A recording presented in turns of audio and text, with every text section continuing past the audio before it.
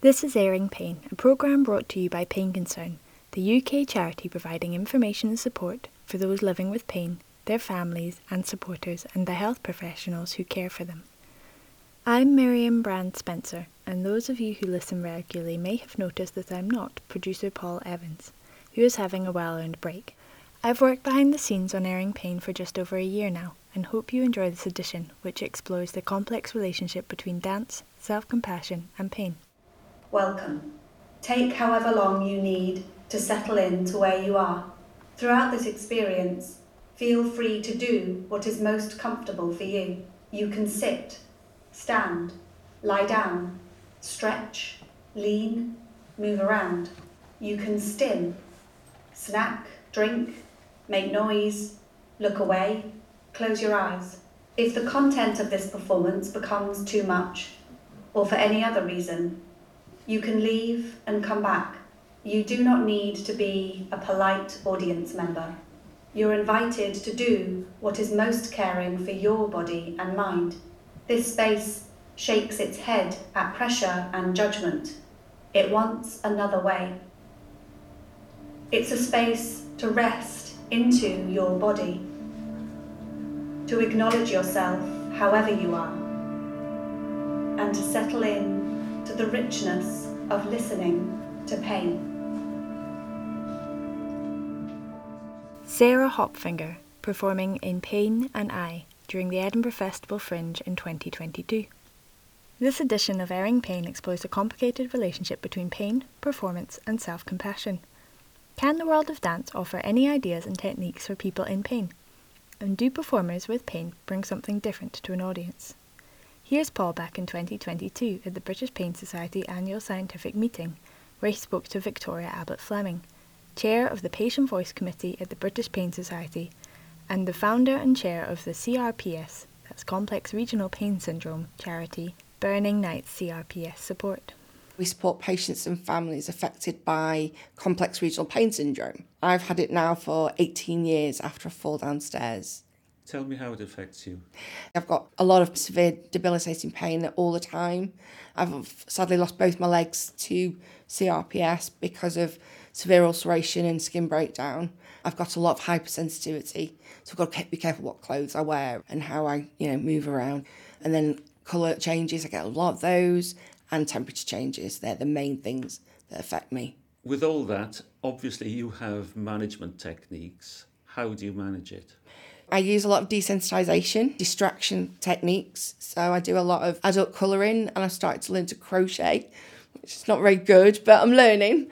It's just things to keep my mind active and away from thinking about pain all the time. So I do pacing a lot. Well, I'll put that in inverted commas. We teach it, but it's actually doing it in person. Sometimes I don't all the time. Well, I can tell you, as somebody who has a chronic pain condition myself, pacing is such an easy concept, and it is so difficult to do. It's so true. It really is. The theory behind it is sound. You know what to do, how to do it. But in practice, there are days that I think I really should do a little bit less work, and it is difficult in practice. Let's just explain what pacing is. So pacing is trying to do activities, and so you don't do a boom and bust, not all on one day. Try to spread them out over several days if necessary. So if I'm doing a cooking, I might do a batch of cooking when it's a good day, so I know I've got something in the freezer for when it's not so good. But it's trying to get a steady pace of activity where you're not doing it all at once or nothing at all, because it's just as bad doing nothing at all. The difficult part of pacing is that for many of us, we have more bad days than we have good days. So when you have a good day, you think, and the sun is on your back, you don't think, I'm better. You think, this is good. This is what I want to be. Yes. And you also say, I can do it, and I'm going to do it. And that's the problem, because you know that you're going to do it. And most people do whatever their activity is, but thinking strategically a little bit more and maybe setting it out. Even if you write it out on a piece of paper, split the activity up, do something, to change it up, and then you may be then able to carry on tomorrow. We both smiled when the word pacing came up, because we know how difficult it is. What strategies or techniques do you use to try and do the pacing?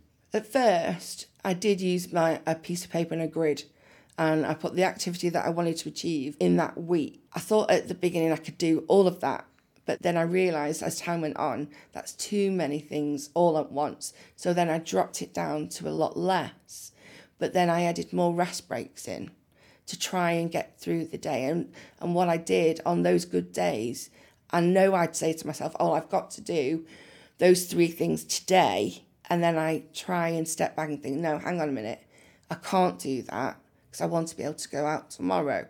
So I do try to just do that one activity. It is very difficult. So you're actually planning, you're looking ahead to what is coming up in the week or the month or whatever. You're looking ahead, and in order to be able to do those things later in the week, I have to act like this now, slow down now. Yes. And I know sometimes I think, oh no, I'll do it now because Thursday, Friday might not happen. I might be too tired. But then I think, well, if that's what my body needs, I need to rest. But it is remembering that you don't have to get everything done in that one day. There will be other days. Victoria Abbott Fleming of Burning Nights CRPS support. Pacing can be tricky for many people living with pain. But what if your job involves physical movement on predetermined days? How does pacing look for people who perform for a living? We spoke to Emma Meehan, a researcher from the Centre of Dance Research at Coventry University. The recording isn't the clearest, but Emma had some fascinating revelations as to how dancers approach being in pain.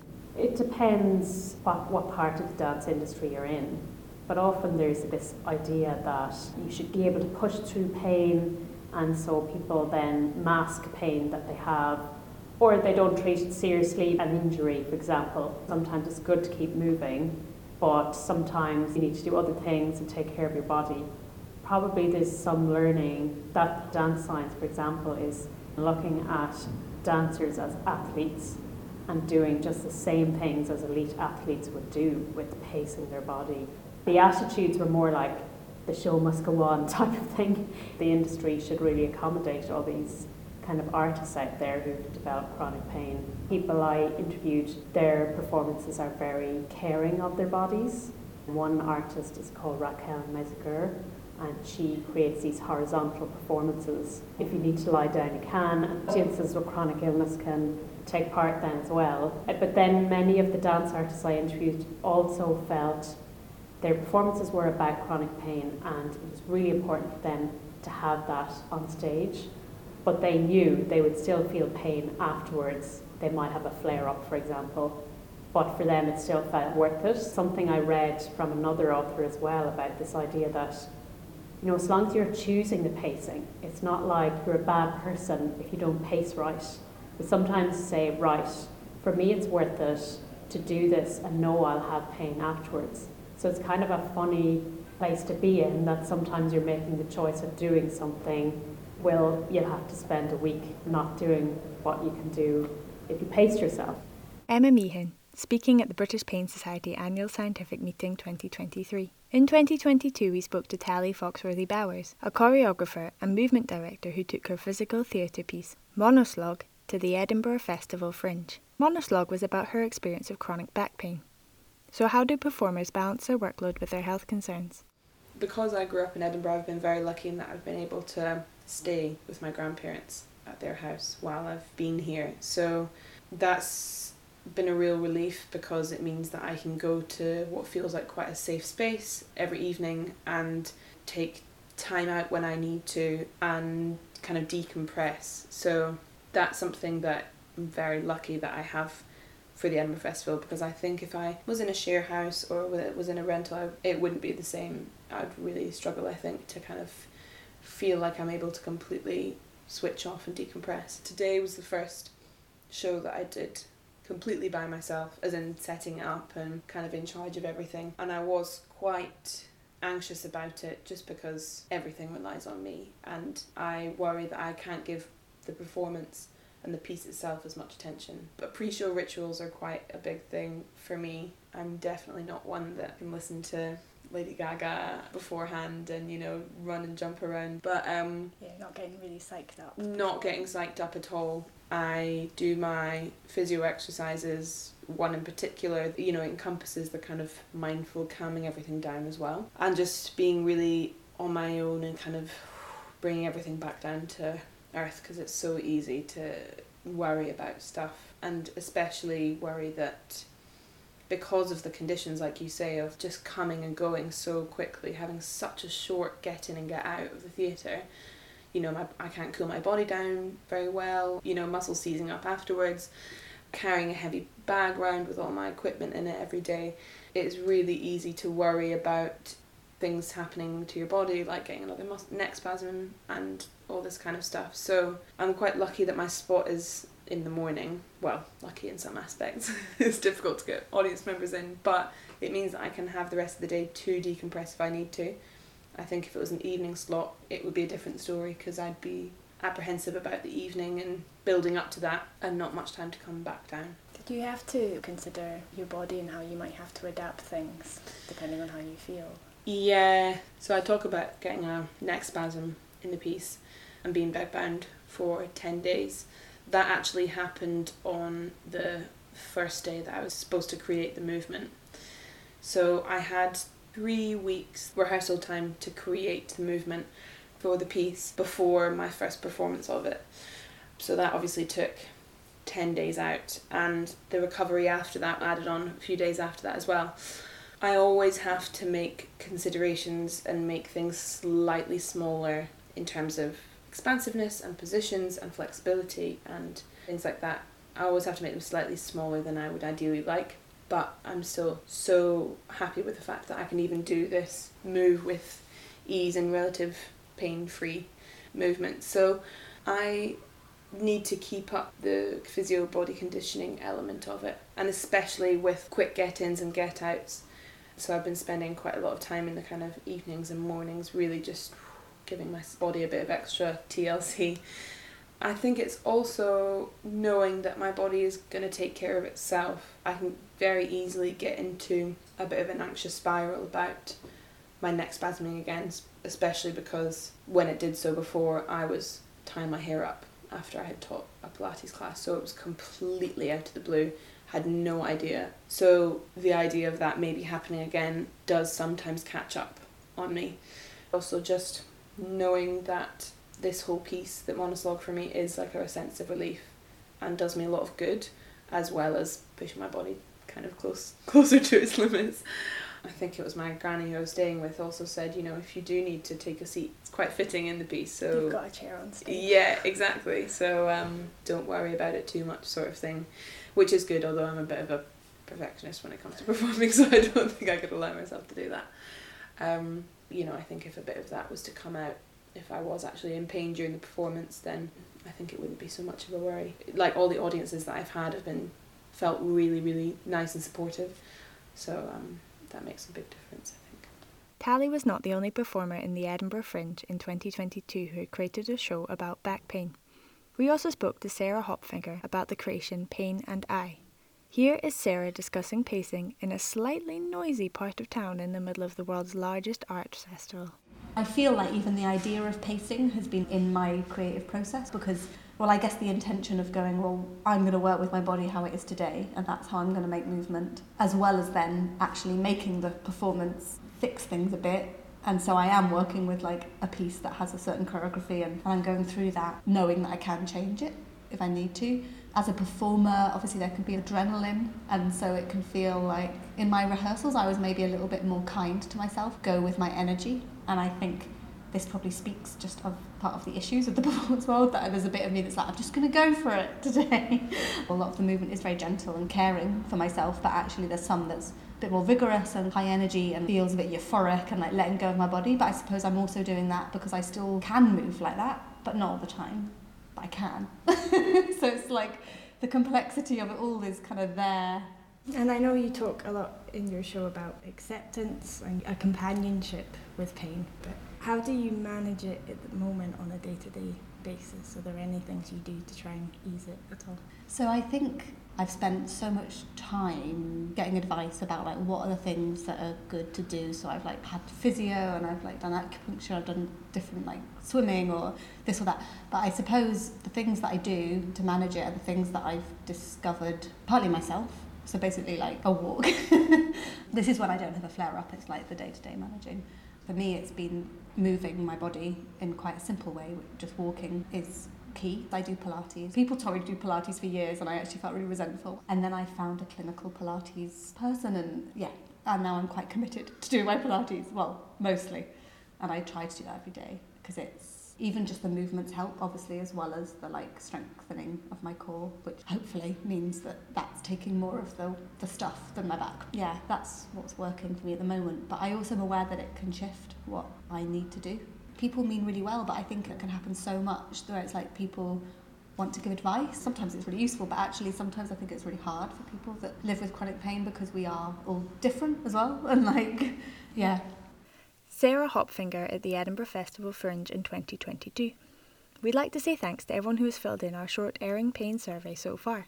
Airing Pain is brought to you free of charge, but it's not free to make. So it's important for us to reflect your opinions and receive your guidance to help shape and secure the future editions of Airing Pain.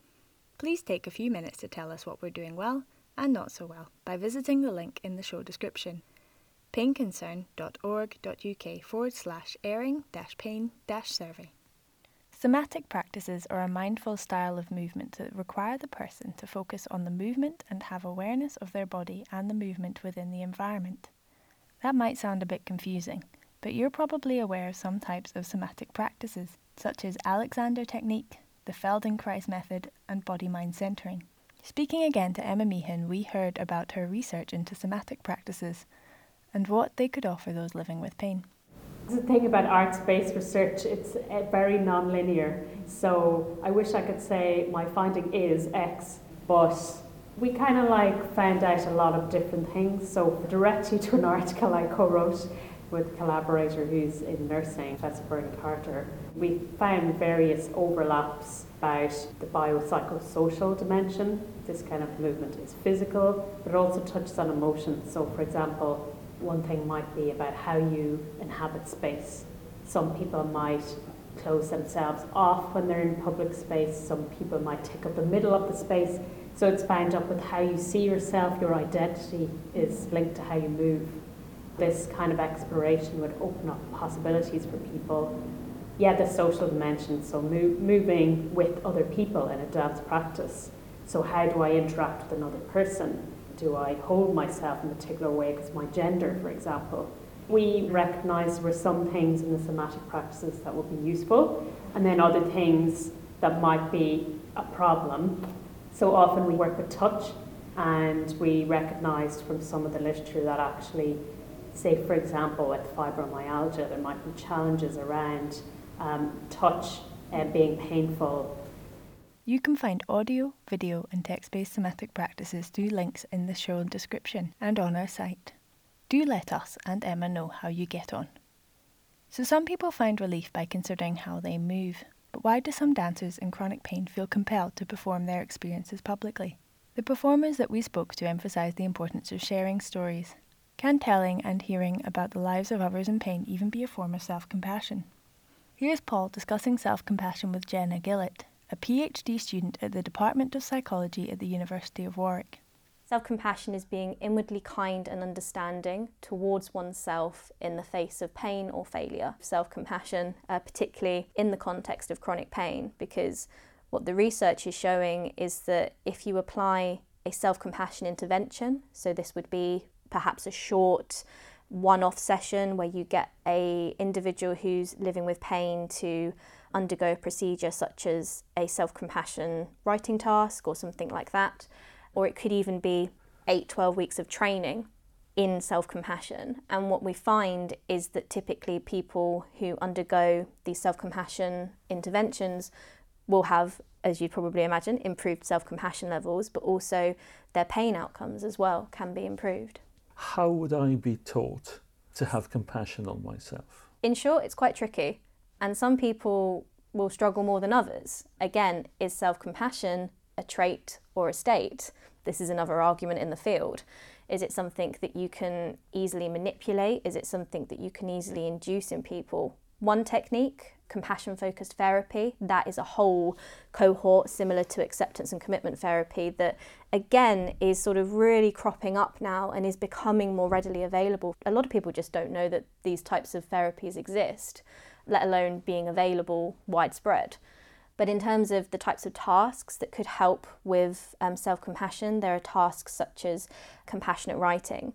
So one that's frequently used is you would ask an individual if you have pain or if you don't have pain. You ask an individual to write a letter to their best friend. So you're writing this letter and you're saying all of these great things. You know, you're kind, you're amazing, you're funny, you know, you're really doing well with life, blah, blah, blah. And then you ask the individual to read back that letter. And you say, okay, now I want you to write or direct the same letter, the same words to yourself. Think about as though you're writing that letter, how all those amazing things you've just said about your best friend or your mother, your brother, anybody, all of those things you've just said, now direct that energy back towards yourself. Write the same letter to yourself. Because what we find is typically as human beings, we are heavily self-critical. We like to criticise ourselves and we like to think, I could have done better in this. Oh, that was great. I really smashed that presentation, but I could have done X, Y, Z differently and improved better. And what you find is that, typically we need to be kinder to ourselves just across the board, more generally, which is why it is such a buzzword at the minute. It's very much this idea with general mental health, but also specifically with people with pain as well. Being kind to yourself is something that's definitely important. I'm thinking about being in the moment now and what is called catastrophizing. Yes. I'm with you now. I'm really enjoying your company and I'm finding it absolutely fascinating. But somewhere in my mind is the nightmare journey I had to get from South Wales to Warwick. Yes. And what it's going to be like when I finish talking to you, having to get back. I need to show some sort of self-compassion to get over that, to enjoy this moment. Yeah, catastrophizing is another really interesting part of, particularly for chronic pain, that can shape the experience of someone who lives with pain. Pain catastrophizing as a specific type of catastrophizing, you know, these thoughts that I had that day was really bad, or when I went to play with my grandchildren, I really suffered for the next week, so I'm going to be a bit more reluctant to do that in the future. Catastrophizing can have a massive effect on people's behaviour and, you know, how they feel and what they think about what can I do, what can't I do, and that then obviously impacts their lives because, you know, you want to play with your grandchildren on the floor and you want to engage with them, but you're worried that I'm really going to suffer because of this. But a lot of the time, you know, we, again, human beings, we're very good at projecting things into the future and looking ahead or looking in the past even.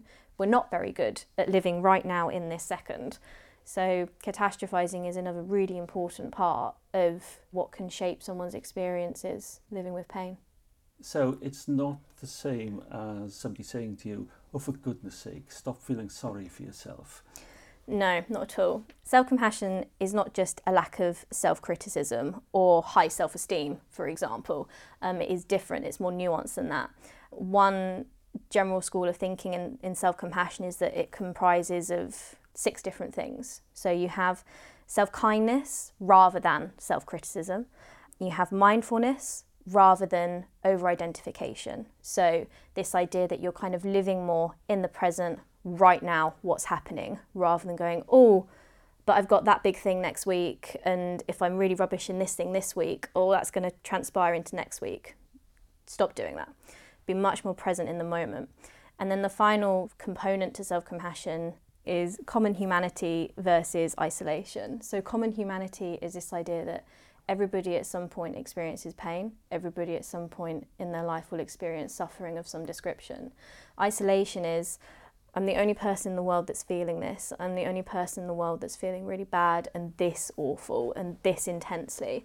And instead it's about self-compassion involves bringing that back to a bit more of a grounded way of thinking in that everybody experiences pain. I'm not alone in this. So for instance, something I'm criticised for at home is that I can remember every time when I've made a mistake in my life, from my earliest memories through lying about who dropped the plant pot to my parents to this, that, I can remember all of those and they all affect me. But many of the good points are fleeting. Yeah, yes. Yeah, but it only lasted a night. Exactly. Oh yes, but da-da-da-da-da. It might even be a trait of people who research self-compassion that they are also like that, because I am too. I can remember all of the bad things very, very vividly. And in general, as human beings, negative experiences do tend to stick with us more, because everything is kind of emotionally charged and we have a natural want to do well in things and to be a good person. So that could be one reason why the negative experiences tend to stick more. But yeah, it's about also remembering, okay, yeah, that one thing went wrong, or I got that one bad review, that one bad comment on this piece of work that I did. But what about all these other things that you've done throughout your life that have gone really well? And again, the understanding of unconditional positive regard can come into it as well. You're worthy of love, acceptance, and feeling good regardless of how well you perform, or if it's a bad pain day, if it's a good pain day. It doesn't matter. You are still deserving of those good experiences as well. Jenna Gillett there at the University of Warwick. Here's Tally again on how writing the show and performing it helped her and her audience. The process of creating Monoslog has helped me a lot. Probably mostly just the writing of it all. So I wrote the script initially and it started off as a lot of journal entries. And so that's really helped me. But I started writing this piece because I was talking to a friend in college who had chronic hip pain, and the amount of genuine pain relief that talking to her about our conditions gave me was unparalleled. So that's why I started writing it, because I was like, if a one-to-one conversation with someone else can help this much with genuine pain relief, then surely this can help so many other people and me. And how have you found the audience has responded to your piece? Overall, pretty amazingly. First performance that I did of it back in March, I was completely overwhelmed afterwards, and I wasn't really, I wasn't surprised. I knew I was going to have a very physical reaction, not only like my reaction, but my reaction to the reactions, if that makes sense. Yeah, it's been really amazing, and it's just reinforced my thinking of this is why I'm doing it, because there's so many people who have had or have chronic pain or illness or conditions that have come up to me and either explained what they have or just said thank you, or had that same kind of revelation that I had of I'm not going crazy having these thoughts, because it's just so funny that no matter what you have, just the similar traits and patterns in your thinking are also similar. And I think I had one review from the Edinburgh performance where someone said very similarly, that people who haven't experienced any chronic condition will learn a lot from it, and those who have definitely will get relief from it, and that's just tie it up with a ribbon and that's it, done, Tally Foxworthy-Bowers. I asked Sarah Hopfinger how people close to her could support her. I think when I felt like really listened to, just somebody knowing that maybe they can't understand what it is like for me, but being really willing to listen to even like the contradictions of what the experience is. Even if it is hard for them, they're not trying to make it better. And that's felt such a relief. I don't want to overwhelm someone by saying how difficult it can be. So I think it's when I've felt like really able just to express the sort of complexities of it or just talk about it. I've had so many nice connections with people since I've been more open about having chronic pain. And that's just been a really, both in my life and my arts practice, made me feel like the richness of it can come out more or something. You've put in a lot of messaging to the audience to be gentle with themselves. How important was it to you to put that messaging? Vital, really. Doing what's most caring for your body and mind. People can close their eyes or look away or change positions or leave and come back. They're all the things I think that I wish I was always given permission to be able to do. And where it's really going to be okay if I do it. It's kind of based on what I would like to feel. Yeah, and what does it actually mean to feel welcome? Sarah Hopfinger on caring for the audience. But what about the performers? How can friends and partners support them? Here's Tally Foxworthy-Bowers. My partner, Hugo, who helped out with lots of the audio and technical elements of it, was here Sunday to Tuesday, and he's a really strong emotional support for me. So it was really great to have that at the beginning of my run so that I could get all the tears out while he was here. Tally Foxworthy-Bowers. Of course, it's not only dancers in pain who require support. Here's Paul again talking to Victoria Abbott-Fleming. Do you have a partner? Do you have a husband? I do, yes. I have a husband. How does he help or hinder pacing? Well, that's a tough one, because he sometimes does hinder me, but generally he's more of a person that will say, slow down, you're doing too much. Like you said, we both smiled when we heard pacing, and it's very easy, and I do have a plan. I know there is going to be a day that I miss that, and I think, no, I'm going to do it all. I'm going to have to do it all. And then my husband will say, no, let's stick with that plan. You're going to have a rest this morning, and let's see this afternoon. Most of the time, 90% of the time, he does help.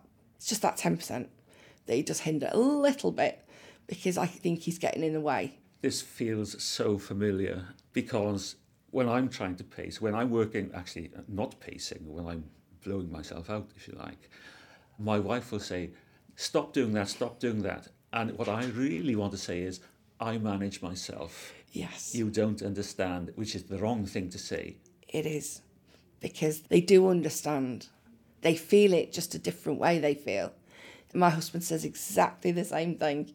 You know, just slow down. You know, you can do it, but just you can't do it all at once. And I do want to turn around sometimes and say, shut up. You don't know what you're talking about. But actually, he does know what he's talking about. He probably knows it better than we do, to be honest, because he sees it on the outside. We can only see that one tunnel of what we have to do. We know that we've got to pace, but they see how much we actually do. You know, he does say, you know, come on, you're not going to do that. And he will stop me. He will. Victoria Abbott-Fleming. Emma Meehan presented a poster at the British Pain Society Annual Scientific Meeting 2023 on dancers in pain, understanding agency with chronic pain. Here she discusses the interpersonal aspect of agency with pain, how dancers she spoke to looked to each other for support. The poster I'm presenting is about agency with pain and the different dimensions of that. So they were connecting with peers, but they weren't doing it necessarily to manage their pain. They were doing it to support each other and have recognition for what they were going through and to advocate for each other as well.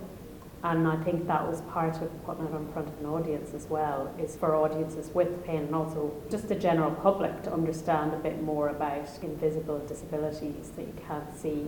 And sometimes audiences would then say, oh, that's kind of like something else I experience. It's not the same thing, but now I have a better understanding. So yeah, that peer dimension is really important. Emma Meehan on the interpersonal aspect of managing pain. I spoke to Sarah about how I resonated with her performance as someone who hasn't been diagnosed with chronic pain. I definitely related to when you were saying about, can I be bothered? Because like I was saying to you with the Pilates, with the stretches, I get shoulder, neck and back pain on and off. Yeah.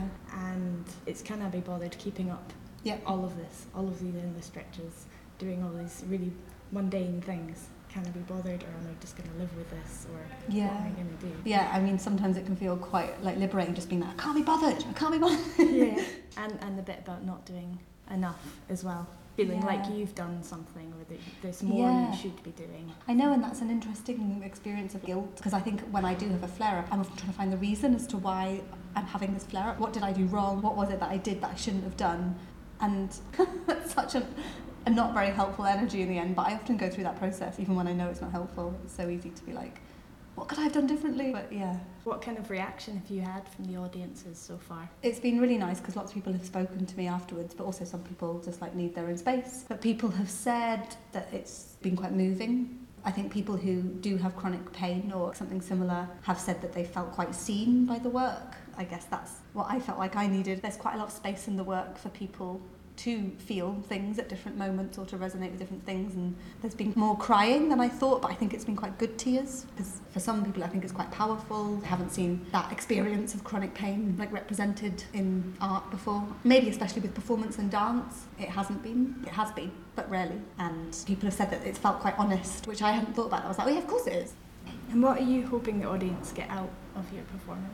That's a really good question. Whatever people do get out of it is what they get out of it. But I want to actually be welcoming and to be caring, kind, because I guess that's about what feelings or atmospheres do we need in order to be able to acknowledge our pain. For me, it's been a lot about connecting to that kindness or that care.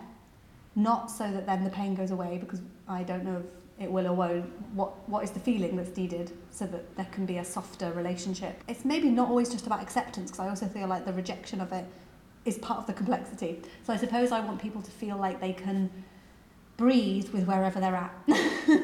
Sarah Hopfinger. So if self-compassion, listening and being heard are key, what can charities do to facilitate this form of support? Victoria Abbott Fleming again. Charities like Pain Concern and Burning Night CRPS, I think we play an integral role in patient support and carer support.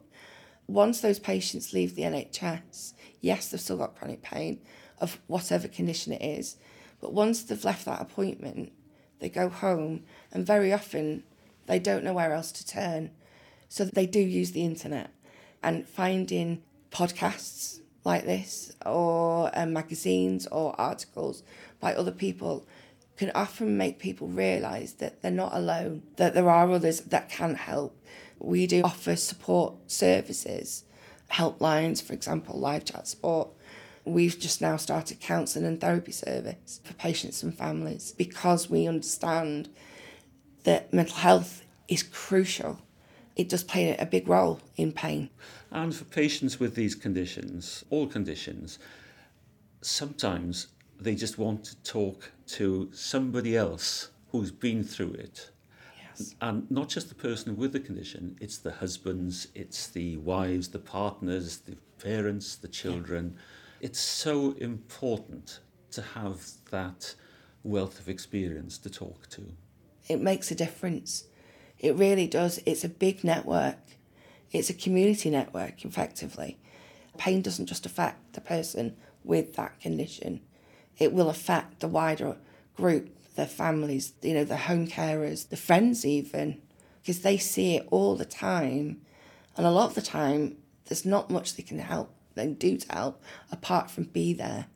But having organisations like ours, we can support them in that role. Victoria Abbott Fleming.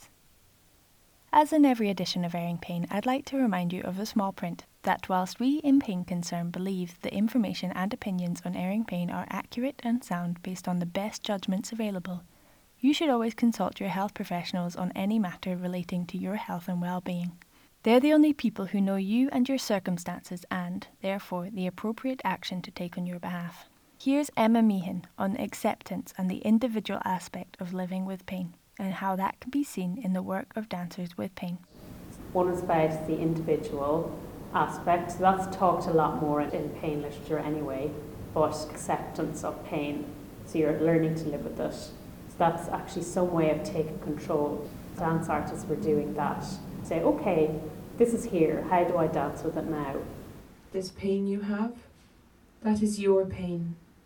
It is part of you now. And it's true. It becomes part of you whether you want it or not. But this part is like its own kind of armour. Fighting an internal battle that no one else can see while going about your day-to-day life is immensely hard and exhausting. But of course it is. You are doing 2-3 times the amount of brain and body work as everyone else. Pain is exhausting. Pain is hard and stubborn. Pain is unpredictable. Pain affects relationships. But we are not our pain. We own it.